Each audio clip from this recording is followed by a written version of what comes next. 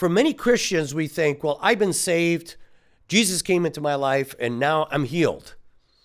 And that's wonderful, right? And the next day, you get up, and you still got those thoughts going through your head about what happened to you in your childhood, and you take a look at the world, and you're angry with the world, and this should be like this, and that should be like this, when we're not accepting things as they really are.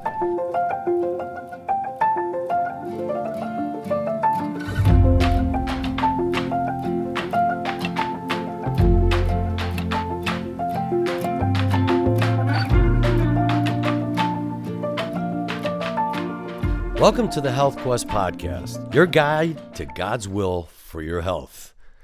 Hi, my name is Dr. Sal, and I've been a practicing doctor and surgeon for well over 30 years. And my goal for each episode is that you'll be able to have your mind transformed to God's design for your health and hopefully affect the way you eat and live. If you're new here, we release an episode every week. And if you enjoy the content, would you leave us a review? It really helps our ratings and allows us to show and reach more people in turn so that we can help them. And we really appreciate your support. And on today's episode, we'll be talking about why people can't heal. So let's dive right into today's Health Quest. I just want to review our last podcasts. We talked about how thoughts have a measurable effect on the body. And we also described the anatomy of the neurologic system and how neural networks are developed. This is how we eventually learn and memorize forming these neural networks. We also talked about thoughts from bad experiences and how they affect our body by playing over and over and over again as broken records. And these become our emotional addictions and hidden pain. And of course, this is happening subconsciously. The problem is that we identify ourselves with these past mistakes and or some of the future anxieties by worrying about things that haven't yet come. And this we think of as being one. In other words, we think that our thoughts are who we really are. So we really wrongfully think that we are this hidden pain or this false self and what we call the ego.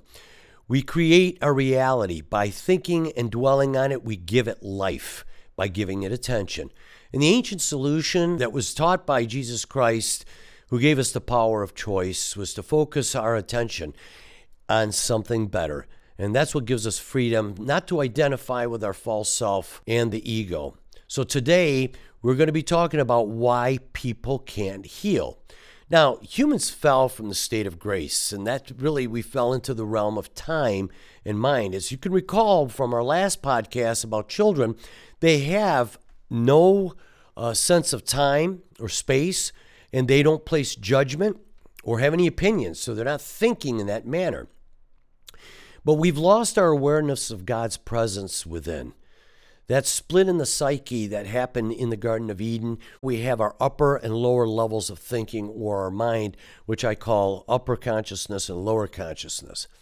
Now, pain is inevitable when we identify with our minds and our thoughts, our past and future thoughts, our past thoughts that we may have experienced that we continuously review over and over and over again, solidifying those neural networks, or the future of something that hasn't happened. And this is what we call spiritually or being spiritually unconscious. It's self-created when the unobserved mind runs your life. And the reason for this is because pain is truly a form of non-acceptance, unconscious resistance to what truly is. We basically are not accepting things as they are. For example, let's take this. Someone is speeding down the expressway, and you go off and you start shaking your fist at them saying, well, they shouldn't be speeding. Well, it's happening. That's what truly is. That person is speeding. But do you understand why they may be speeding? Hey, it could be a guy that's running to the hospital because his wife just called him and said, hey, your mom's in a hospital having a heart attack. Or little Johnny fell from the ladder and banged his head, and I had to take him to the hospital. I'm here. And he's probably rushing over there to get to the hospital. And if it's for any other reason, it's not for us to say. The objective is you see something, but don't react to it because it is what it is. Just remember, when Christ was taking a beating, he just accepted it as it is. He still didn't place judgment, and they were doing some harmful things to him.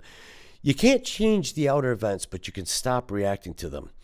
Remember Jesus during the scourge when they were beating him. So resistance arises when you decide to rebel against this habitual negative thinking. And so the level of thought in the form of judgment, and at the emotional level, we have these negative attitudes. So this is where we start to resist any changes of us trying to improve the way we think and the way we feel. This is the spiritual unconsciousness that we were talking about.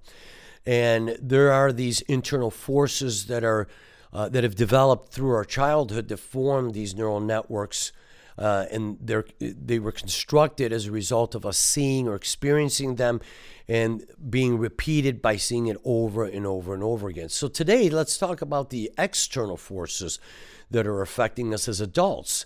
And we know that society is getting worse. We see it. And let me just give you an interesting statistic. In regards to the pharmaceutical drug use in the United States, we are 5%, ladies and gentlemen. The United States is 5% of the world's population. We are taking 85% of the world's pharmaceutical drugs. Now, that's pharmaceutical medications. We are taking 85% of the world's pharmaceutical medications, and that's not including the street drugs that are out there. Although the street drugs are pretty much compatible with the pharmaceutical drugs. And so what are we taking them for? Well, for fear and anxiety. We have sleep disorders. We have attention deficit disorder, depression, and the list goes on and on and on. And so what's really happening here? So let's ask the question, what is going on? And Carolyn Mace, the author of award-winning book, The Anatomy of the Spirit, talks about, and she uses the term woundology. And so if we go back historically, up until the 1960s, our basic physical and emotional needs somehow were met when our fathers were going to work and they had a job and were bringing home the paycheck. And of course, mom was working at home and she was cooking. And we felt that, hey, as long as the physical needs were met, so were your emotional needs. But mom and dad could have said things to you that were hurtful. And they may have repeated these things over and over again. We talked about that in our last podcast about being like children. But if you keep getting exposed to these things over and over again as a child, we start to develop these neural networks. That's what causes our negative thinking, developing our negative attitudes. So the idea of working through some kind of emotional trauma therapeutically was still unfamiliar. And so you never talked much about that because any kind of mental stress was viewed as some kind of mental illness. So seeing a psychiatrist or therapist or a psychologist, people would think, okay, he's mentally ill. He's got a mental problem. And I want you to think back during World War I. Now, we know in the United States about how bad World War II was, but let's go back even 100 years ago during World War I. I mean, intravenous infusions were just starting to come out. We had the Spanish flu. We had well over 100 million people that died from the Spanish. So we were coming out of a war, and people were coming out of it deformed because of these injuries of the war, and then coming back into society. Nobody wanted them. The mental stress that people went through as a result of that, and then the idea that after this war and hundreds of thousands of people were killed, all of a sudden the world is inflicted, particularly Europe and Asia, with the Spanish flu, which ended up killing well over 100 million people. So psychologically, how did this impact us? And then take into consideration incest and rape. And so going in and trying to discover the fears of these deeper recesses of the mind and heart were really not examined. So you can understand how Jesus comes into this whole picture, because even this kind of thinking took place even during his time, during the Roman Empire. If you were born with some kind of deformity, people thought that you had the evil spirits that affected you. So Christ came in and he forgave them of their sins because it started to affect the way they thought, which made them think worse of themselves and have a lower self-esteem about themselves. And then the therapeutic age came in right around the 1960s. So it gave birth to this new concept of this new dimension of thought.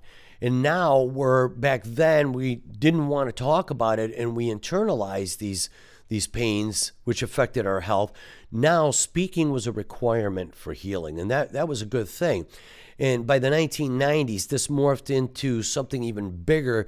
And this occurred during the Sopranos HBO series, where Tony Soprano was seeing a therapist. And, people would think, well, if this tough guy can go see a therapist, I guess it's okay for me to do that. And that actress who played the therapist became very popular in the world of psychiatry and psychology. She was invited to a number of conferences and academy meetings to give talks.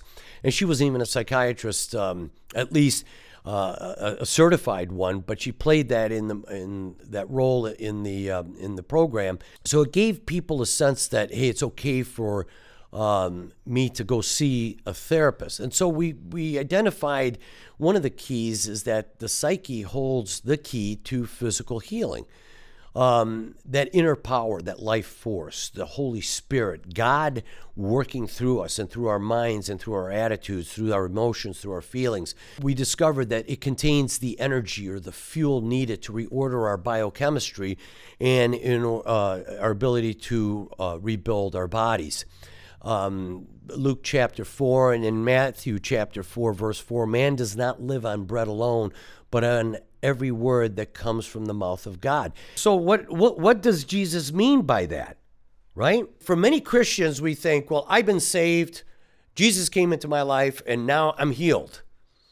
And that's wonderful, right? And the next day, you get up, and you still got those thoughts going through your head about what happened to you in your childhood, and you take a look at the world, and you're angry with the world, and this should be like this, and that should be like this, when we're not accepting things as they really are. And what we're seeing today in more modern times, as you could recall from the last podcast, we were talking about what happens to us as children. So when we get exposed to this, all this negativity that we're still thinking of, that we haven't gotten rid of, all this garbage that we have to get rid of, you have to realize that salvation comes on a moment-to-moment basis. That's where you have to catch yourself, because those thoughts of negativity eventually have an impact over time on our body, and that's what causes these ailments, these illnesses. And then particularly with obesity, we start turning to food, which we become addicted to, and of course it's comfort food, right? It's always comfort food.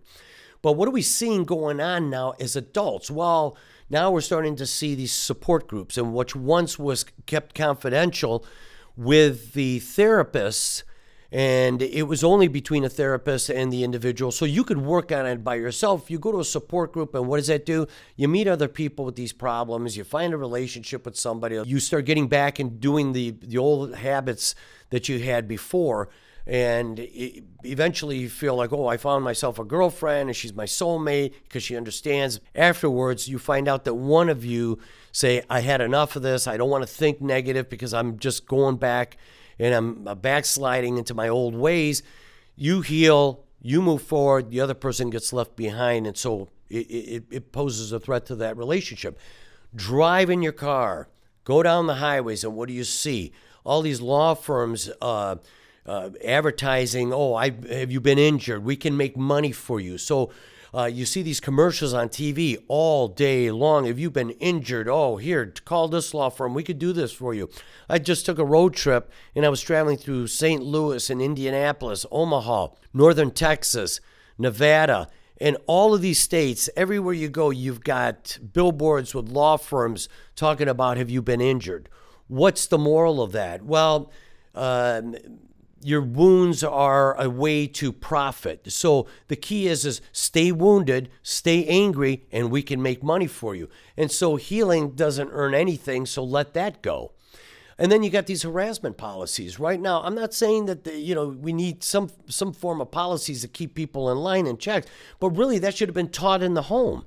Because what ends up happening is you set these harassment policies, and now somebody with underlying issues gets upset because they feel slighted at work because their boss got upset that they weren't doing their job. Oh, fine.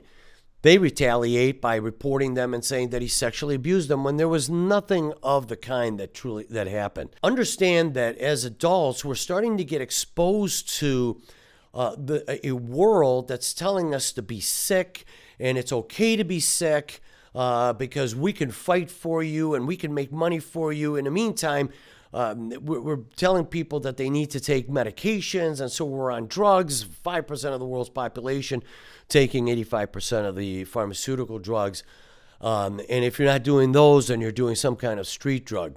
I want to go off and basically say that in the last two podcasts, we're seeing what happens to us as children and what's happening to us now. And we lost our awareness of God's presence. When we split the psyche, we're focusing too much on the negative thoughts and the negative emotions and the bad attitudes, and this is starting to wreak havoc on our bodies. It's leading us to eat foods that we shouldn't be eating. And all of this is just completely unnecessary, and we formed these unconscious resistance in the form of judgment and negative attitudes. And at this point, all of this has gone beyond their bounds. I'm basically saying that the way to health is to turn to God's word, which is his philosophy, his ideas, his thoughts. Live through them. Focus on them. Be conscious every time you start thinking negative thoughts. Eliminate them. Forgive them. Let them go. And focus on God's word. Pursue your purpose in life. Get on a healthy exercise program and a good dietary program. And we're going to be talking about these in future podcasts yet to come. But in the meantime, this is our way to good health. And so that's the end of our episode, and I hope you enjoyed it, and I hope you got something from it. If you did, please leave us a good review. And with that, I want to say join us next time for our next episode. In the meantime, have a wonderful day, and God bless.